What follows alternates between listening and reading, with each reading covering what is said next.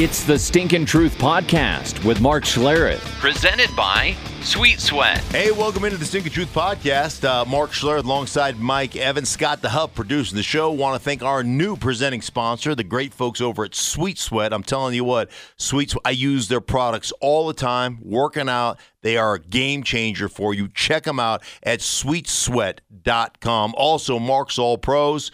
You need a referral network, the greatest referral network in the country. That's what we're building. That's marksallpros.com. Mike, how are you, buddy? Oh, I am just, I'm exhausted after the combine. Are you? I mean, so many players, so many cone drills, so many long jumps, broad jumps, yes. 40 times. I'm exhausted. I've come to realize why they don't invite me. Like anywhere I ever worked, whether it was ESPN or whether it was Fox, I've never been to the combine. I didn't get invited there as a player, and I know now why they don't invite me as an analyst, because I would ruin the little game that goes on at the combine, which is every player is the greatest player ever, and boy, this guy is an outstanding, because this guy can exercise well, he must be an outstanding football player.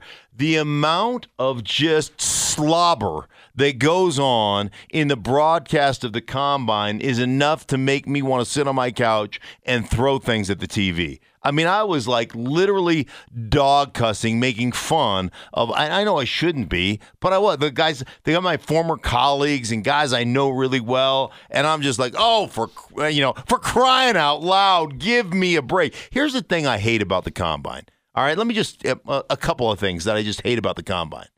A guy runs fast, and all of a sudden he's a great fucking football player. Are you fucking kidding me? Like, seriously. Pardon my French. Are you kidding me? Guy can run really fast. You know the guy hasn't worked out, the guy hasn't done anything from a school standpoint. He dropped out of school as soon as he finished his bowl game, and he's been working with a track coach so that he can increase his 40 times in T-shirts and shorts. I call it the underpants Olympics all the time, right? And I had somebody ripping me on Twitter like, well, it's so disrespectful. Like, your 40 time is directly correlated to how good a football player you are. No, it's not. It has nothing to do with whether you can play football or not. Like, the top 10 40s recorded at the combine? You ever hear the top 10 40s recorded at the combine, Mike? Do you know who those guys are? Yeah, a bunch of former Al Davis picks. Right. I mean, you look at the top 10 40s of all time. So this is how that correlates, right? Like all those people saying it's a direct correlation on your ability to play football. If you run a really fast 40, that means there's no question that you can play. Are you kidding me? It has literally nothing to do with it. Yeah, I want guys that can run fast. It's important to be able to run fast. I get that. But the top 10 40s ever recorded at the NFL Combine in the last, 2 decades, okay? Here they are. Number 10, Jacoby Ford. Was he a dominant player in the NFL? No. How about 9? Raider pick. How about 9, J.J. Nelson? Was he a dominant player in the NFL? No. How about number 8, Jalen Myrick? Who? Jalen Myrick. Who doesn't remember? Oh, how about number 7? Jacoby Ford. No, Jacoby Ford 10, J.J. Nelson 9, Jalen Myrick number 7. Who can forget Tyrone Calico? Oh, Tyrone Calico. Watch him go. Did he invent the calico critters that my granddaughters play with? Because if he did, that is a big-time contribution to the NFL. Number 6, Stanford Routt, another Raider guy. Yeah. Number 5, Marquise Goodwin. Had a decent career. He's had a decent career. Number 4, Jerome Mathis. Number 3, Dree Archer. Remember Dree Archer, little scat back out of, he played for Pittsburgh for a couple of years. Yeah. I don't know what he's doing now. Number 2, Chris Johnson, legitimate player. CJ2K, sure. And number 1, John Ross. Tell the John Ross story, by the way. Yeah, I was told by, I had a couple of guys that I knew that coached in Cincinnati. We're just like, here's this guy runs a 4.22. He lines up like first play of mini camp, and I think it was Dre Kirkpatrick, as a Pro Bowl corner or whatever. Like, got impressed, stabbed him in the chest, about broke his sternum. The guy just he instantly stopped. Like, you can't do that. This is not fair. Just like physically couldn't get off the line of scrimmage. And what good does it do to run a 4.22 if you can't actually get off the line of scrimmage? So, there's no correlation Like, yeah, I want guys that can run fast. I get it. I want great football players. And this is all you do is you go out and find yourself a track coach and you increase your 40 time by 2/10. And the next thing we know, you're either rising up the boards or dropping down the boards based on your ability to exercise. But there's got to be some. I love when you say that. Like, I think it was Tristan Wirfs, who you like, by the way. You like I do him a like lot. him. Yeah, absolutely. But he had a day, and he was just wowing all the commentators. Right. And you're like, wow, Tristan Wirfs had a great day of exercise. Yeah, I'm going with. I'm like, Mark, this is not going to. Right. You're not going to ever get invited to the reindeer games No, if you keep doing this. No, this guy is an excellent exerciser. I mean, he is like what was the guy back in Eastbound and Down or whatever it was? Powers. Yeah, Kenny Powers. Yeah. Like I play real sports, right? I play real. I don't want to be the best at exercising. I play real sports. Like, this is the best at exercising. And listen, why do they do it? When the film matches, okay. When the film matches, it's great. But here's the biggest point: the combine. And this is just true statement. The last 40 these guys will ever be timed running, the last vertical jump that they'll be ever tested on, the last 20-yard shuttle, the last broad jump is during this pre-draft process. If it was such an incredible indicator of your ability to play football, why would you not be testing every year? Like, what? Like, once you make it in the NFL, you'll never run another 40.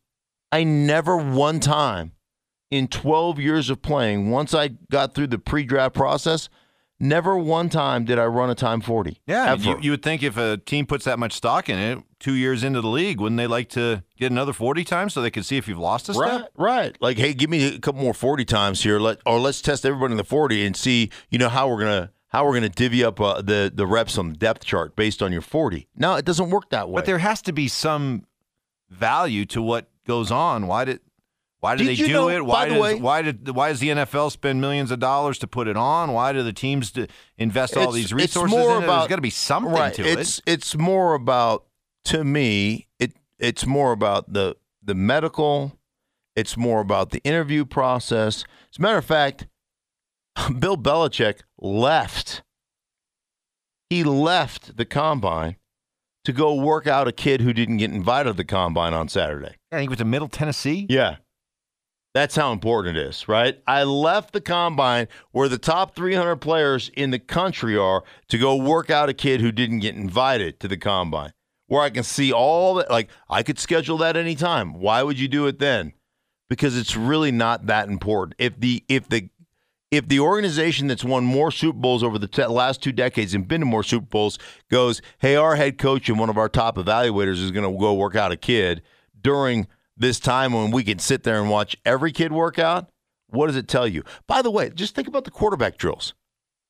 The quarterback drills. What are the most important things about playing quarterback? Your ability to anticipate, right, and throw accurately. They're running drills where it's one receiver on air running a post or a post corner or whatever. And the quarterback, and guys are, oh my God, did you see the release? Did you see the arm strength? Do you see the, really? Look how he's turning the ball over in shorts and a T-shirt with nobody there. Like, you tell me when you're going to run and you're going to play in shorts and a T-shirt. Like, so again, like, all I'm saying is, if your speed and athleticism matches up to what you do on film, here's the problem. Stupid teams go to the combine. The Browns are at the combine. And what happens to stupid teams is they forget about the film they watch, and they create a bias. They create an exercise bias. Like, oh, my God, did you see him exercise? Oh, those rippled up muscles. Oh, my goodness gracious. The guy looked amazing. Yummy. Right? And so what they do is they basically... Queer eye for the straight guy just became part of the combine. Right, okay. But what they do is they basically create an exercise bias towards a guy, and then they make excuses for why he doesn't do shit on film. There it is. I think that is it. The people who get the combine they use it to support what they already know or suspect. Mm-hmm. The ones who don't get it are the ones who try to use what they just saw to talk themselves into something that they don't necessarily believe. Right. So they'll look at it and they'll say, hey, listen, well, the reason he didn't make plays is because the guys around him, or he didn't have enough talent around him, or, that scheme that he was in was horse shit. Right. And in our scheme with our expert tutelage, no, you haven't developed a player worth of shit since you've been back in the league in 99, Cleveland. Like, honestly.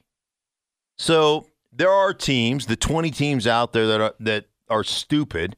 There are teams that will elevate a guy who was a second or third rounder into the first round because he ran really fast. And they think that is an indicator of how good that guy, is going to play. And I just think that's silly. Well, while we go through the combine, we just got an example that there are other ways to improve your team in the offseason. That is a good old-fashioned trade. And the Broncos traded a fourth-round pick. They had 12 picks, or what is expected to be 12 picks after they get compensatory picks. 12 picks, a fourth-rounder to Jacksonville for A.J. Boye, the cornerback, who was a Pro Bowler just a couple years ago. And we talked to Tony Baselli, who covers Jacksonville games, future Hall of Famer, great offensive lineman. And he talked about what the Broncos are getting in Boye. I mean, they're getting a solid, above average corner who, during his 3 years in Jacksonville, had moments of greatness. And I think it was, 17 when they had that great defense. I mean, he was as good as any corner opposite Jalen Ramsey. They were probably the best corner duo in the NFL. And then the last 2 years he's been good, but I think the expectations were so high set. He had the big salary. They have salary cap issues. I mean, that's why they had to ultimately make a decision to do something with him. But he's a good player. I mean, is he a lockdown number one guy? Go put him on the number one receiver and just, don't, to worry about the rest of the field? I'm not sure he's at that level, but he's a good player. You guys got a starting caliber guy who can help you win football games. Now, as to what you've talked about a lot is, Jacksonville being one of those dysfunctional franchises, and hey, don't hold anything against any of these players because that's what they've had to play in the last couple of years. Baselli talked about that. The difficult situation is not just, so much has been made of Tom Coughlin and, the culture and all the stuff that goes on. But more than anything, it's been a situation where they've had double-digit losses 6 of the last 7 years. And, Dave Caldwell came in as the GM. It's been a situation where they've missed and on quarterback paid the wrong guys. And it's something that I think gets overlooked is when you pay the wrong people, it not only sets you back from a cap standpoint, you have guys you're paying a bunch of money for that aren't performing. It also sends the message in the locker room for the guys who are performing. It's like, wait a second, you're going to pay this guy and I'm not going to get paid? And I think that you see a little bit of that with the unique Ngakoue situation.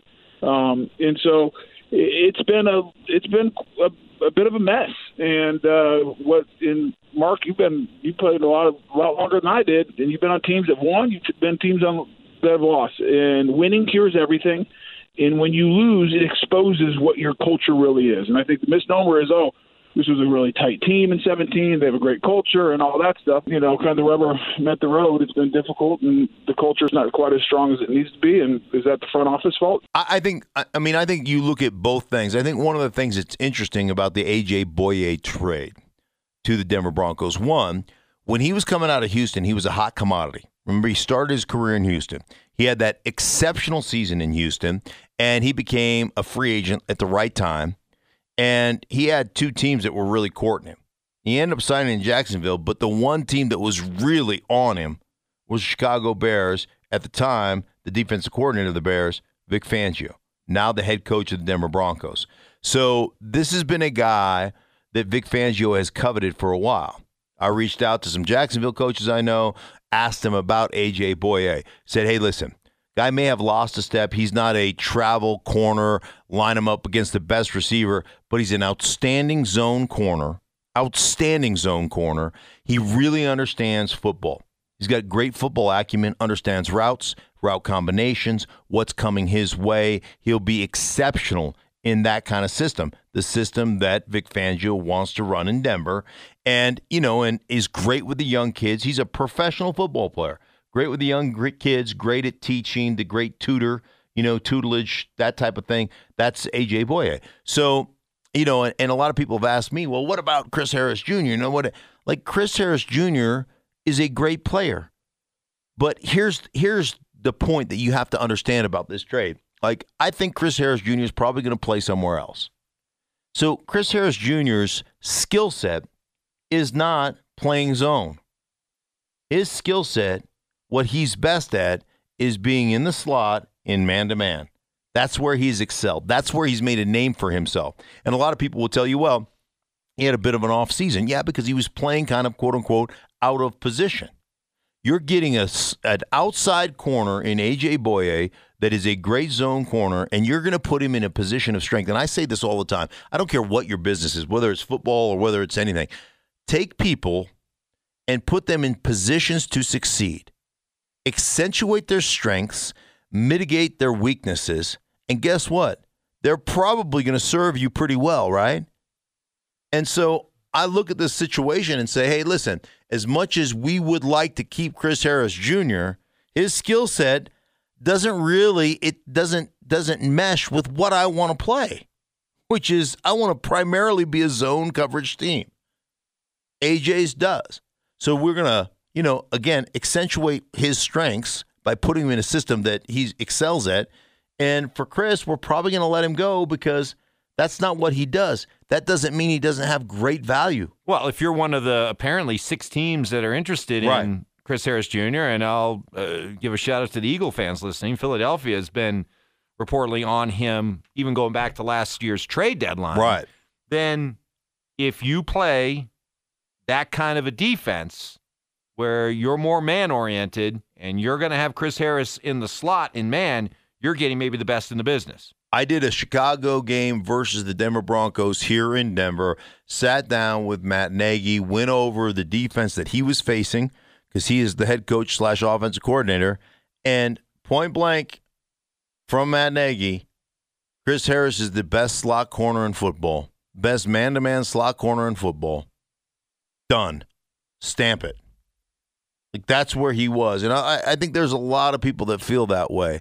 So I think, when you break it down, because I've also heard this, well, it's baggage. He must have some baggage that we don't know about or blah, blah, blah, blah, blah. I will tell you that Jacksonville, having covered a couple of their games the last few years and having talked to some of the coaches and talked to some of the players, and the dysfunction that was going on in Jacksonville is legendary, okay? And I'm not going to get into it all, but just trust me. My word from people that I trust. Well, it was.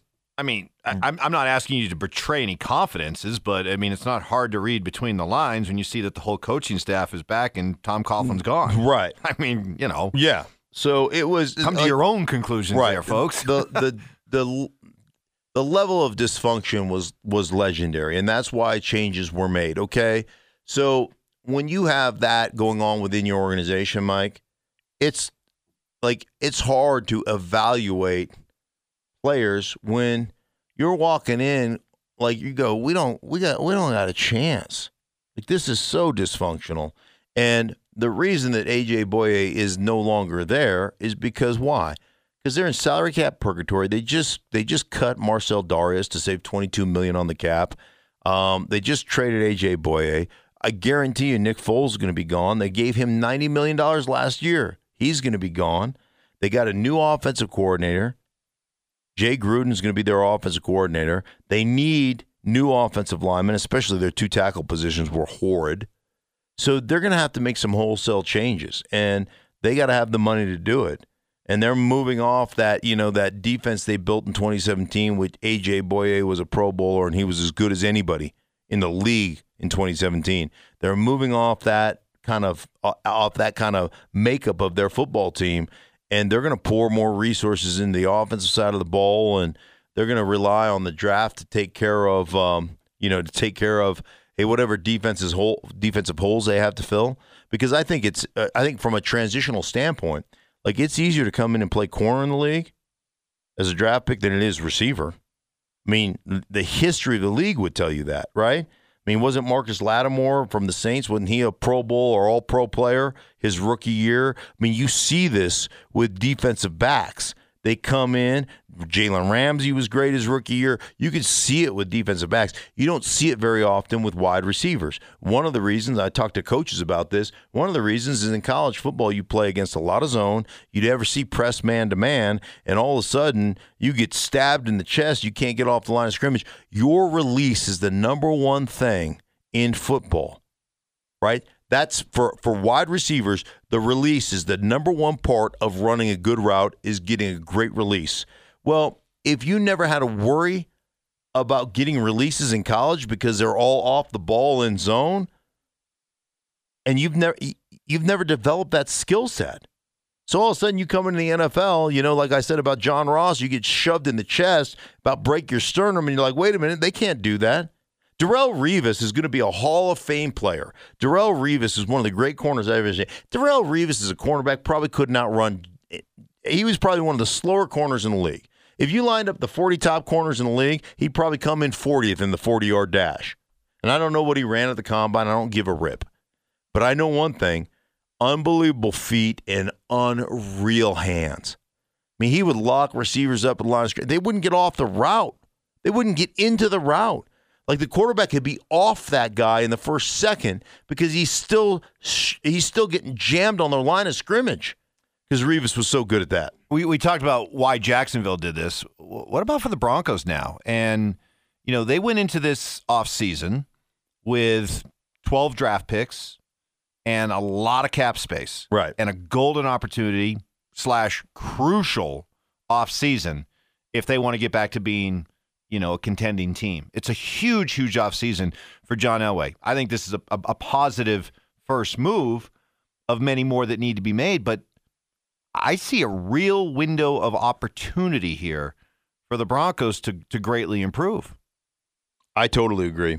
I mean, I think that... Now, not to overtake the Chiefs, but to most certainly put themselves in the wild card conversation. Well, I think you make this move, and I think there's a lot of moves that have to be made because I think going into the offseason, even though they swept the Chargers last year, I still think they're the fourth most talented team in this league. They're not in the league, but the fourth most talented team in their own division is what I meant, the AFC West. This move helps rise them up, an outside zone corner. I think this is one where you double up, right? Where you say, hey, we got one from a trade, free agency or trade. Now let's go get one in the draft that's really good, right? I think that's one. I think receiver's another position where you'll see them double up. I think you'll see them go after a free agent receiver, maybe somebody that provides speed on the outside to take the top off, to open things up for Courtland Sutton. And on top of that, I think you'll see them draft a guy. Because, you know, you and I talked to Charles Davis the other day on our radio program. He said Daniel Jeremiah, who is, an NFL analyst, and he works for the NFL Network and does a great job from a scouting standpoint and has had opportunities to interview for GM jobs in the NFL. He had 27 receivers that he had a second round or better grade on going into this draft. So I think you'll see them double up there as well, right? Get themselves a free agent wide receiver that's on the market or trade for somebody because they've got, they had 12 draft picks going in here. They gave a fourth rounder up for A.J. Boye. So, I could see that being part of their strategy as well, and then also drafting a guy.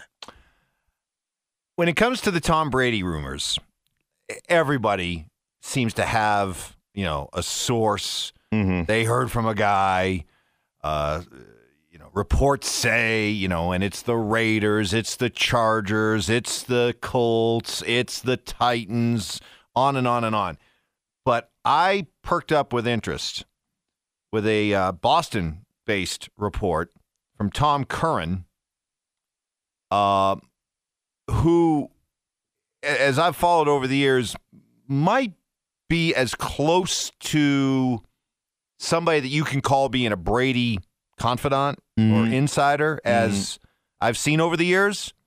So it was with great interest when he said that the idea of Brady to the 49ers is real. Listen, you said this interestingly right after enough, the Super Bowl. Right after the Super Bowl. You and I talked about it. You said, man, I could see this happening. So New England gets what Bill Belichick wanted in the first place, which was Jimmy Garoppolo to be the successor to Tom Brady. And the San Francisco 49ers get the most accomplished quarterback in NFL history in his last couple of years with a really damn good football team around him. A guy who grew up going to games at Candlestick Park. Probably had one of them little plastic helmets and like the pajama set. He admitted that he cried because his dad wouldn't buy him a foam finger one time. So, I mean, how perfect is this? He had the little Niner jammies with the little plastic helmet. Probably. Oh, yeah. All right. But think about it. It's because I just, if Brady's going to leave New England, I don't know. To me, it needs to check all the boxes. You know what I mean? Mm-hmm. I just can't see him going to Indianapolis. Right. I can't even see him going to Tennessee or Nashville. Right. But something like that, ooh, that gets real interesting. Chance to win. Coach he would clearly respect in Kyle Shanahan. Right. How much respect did Bill Belichick and the New England Patriots have for Kyle's father, Mike, and enough respect for Kyle to make the phone call? It was Bill Belichick who called unsolicited to Kyle directly. Kyle told a great story at the Super Bowl. He said after the Broncos beat the Patriots in a playoff game in, I think it was like 2005 or something like that. It was the one where Champ Bailey returned the that after the game, Belichick stopped by Mike Shanahan's office to talk. And Mike, after the fact, told Kyle how cool that was. Right. Kyle said, of course, I got kicked out of the office. Right. It's just the two of them talking. But Belichick had such respect for Mike Shanahan that he sort of took Kyle under his wing, called him after the Super Bowl in which the Patriots came back to beat the Falcons, called and, just kind of talked to Kyle about it. And then when it came time to give up Jimmy Garoppolo, called him up and said, you want him? Right. So, and I told you that I had talked to Kyle on several different occasions where they had reached out to the New England Patriots, San Francisco did, on multiple occasions, and he's not available, he's not available, he's not available, he's not available. And then all of a sudden the phone rings, says Kyle just picks it up. He's like, hello. Yeah, you still want Jimmy Garoppolo? It's Bill Belichick. Yes. Second rounder? Yes. Done. We'll get the paperwork. That's how the deal went down.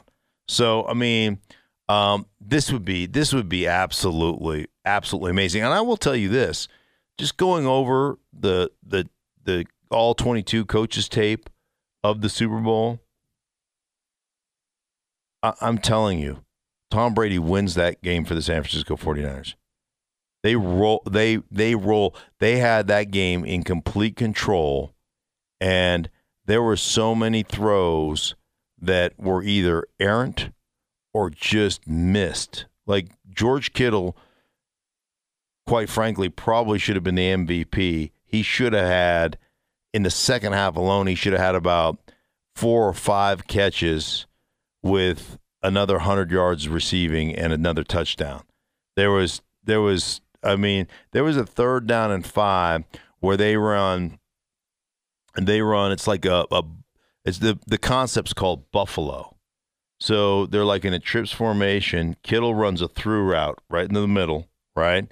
The slot receiver runs kind of just a clear out, a pick route. So he just goes straight off the ball and to the outside like he's running a fade.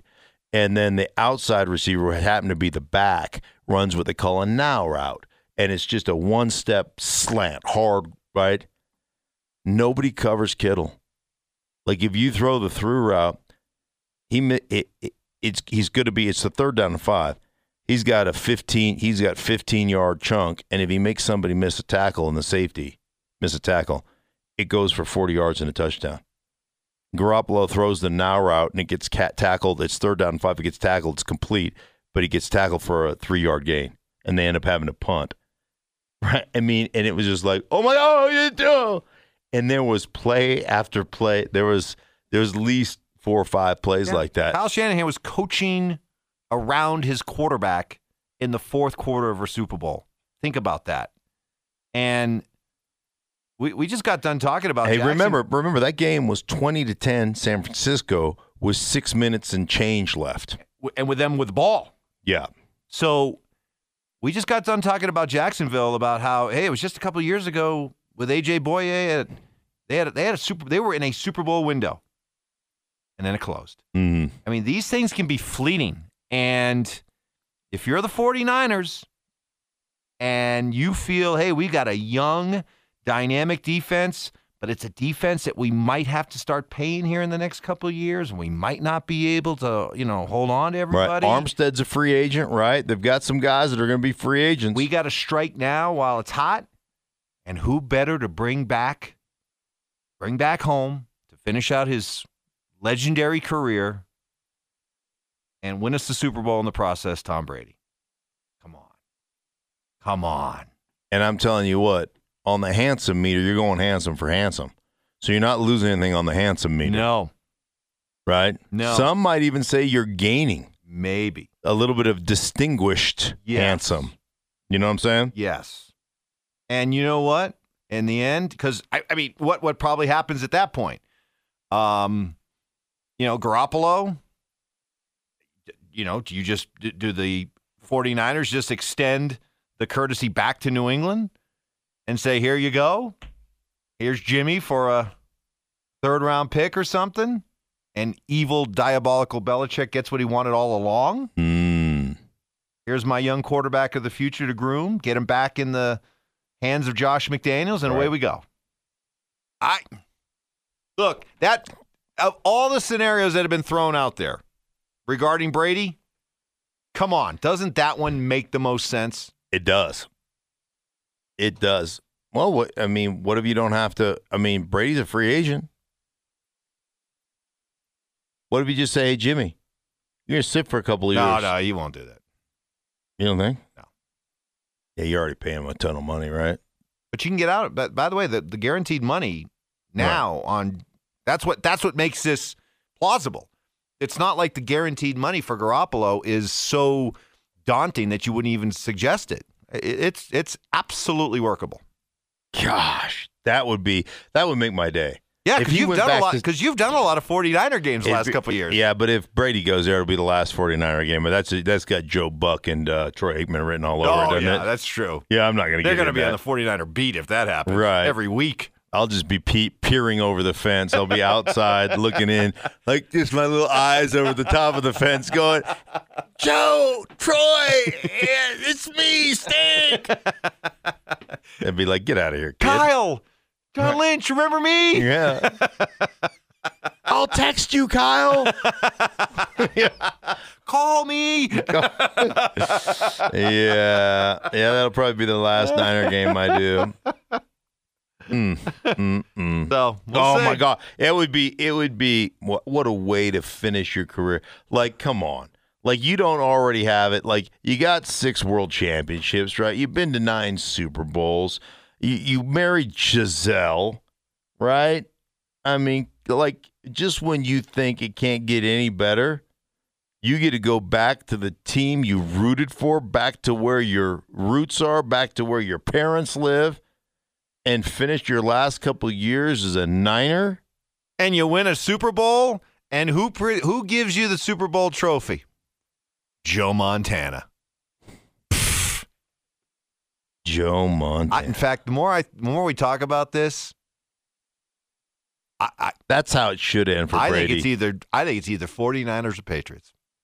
Man, 49ers.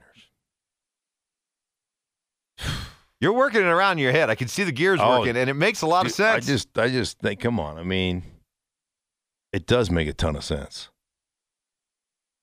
Gosh. I can see it happening.